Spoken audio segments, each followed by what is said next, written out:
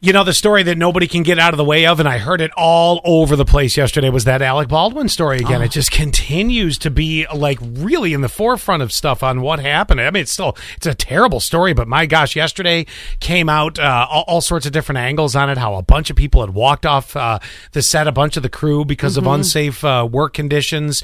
And then there's talk of this 24-year-old who took this first job. She wasn't the official prop master for the movie, but like she even said in a podcast recently, she goes, I wasn't sure if I was ready to take the job. I mean, it really is. It just, this story just continues. You know, and the master photographer, director of photography, the one who passed, she obviously felt that she had to stay because everybody was walking off. At least that's my assumption. Oh, absolutely. I don't know if that's how she really feels, but I mean, you know, there's usually, I mean, anytime there's a massive walk off, there's usually somebody who's like, well, I got to stay here to keep it together, even if you know that the company sucks. Right. Well, and if it's one person walking off, you're like, oh, well, that's that person. If it's a lot of them, that's another thing. And then we had this break last night. 2 are dead, 4 are injured after a shooting at an Idaho mall. So, I mean... Who goes to the... What? Just kidding. Yeah, good point. I knew right where you were going. The only 2 people in there. Yeah. But no, it's sad because now you're getting into, you know, this shopping season again. And I'm not 100% certain if it was one of these upscale malls that, you know, still holds on pretty well. Because there are some of those that, you know, they have those high-end stores and they still do very well.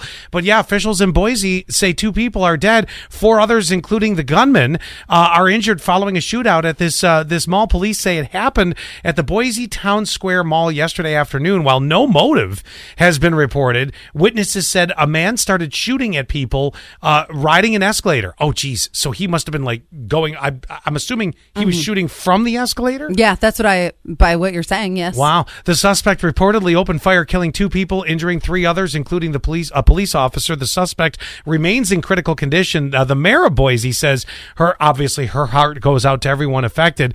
Never should one have to, or does one expect, when they're saying goodbye to a loved one who is headed to work, that this might be it. You know, you just don't expect it. That's in anything. Like, we've had a lot of shootings where it's been disgruntled, whether it's like a FedEx driver or it has been somebody, I can't remember what the plant was, but there was a plant down south. Same thing. Like, you never expect it. Today, when I was going to work, I don't necessarily expect it most days. Sometimes there's somebody sketchy in the parking lot. I was like, well, maybe today's the day. I don't know. You make a good point. Can we also talk about the weird concert with Whitney, too? Whitney, I don't think I know anything about this. Oh my gosh. So she has a hologram concert that's coming out. I think today is the first day. And it's an entire concert of her as a hologram. Ooh. And people are going right now. There's backup singers. You're going to have some other musicians and things like that. But you literally pay, let's say, $250 a ticket to watch a dead person.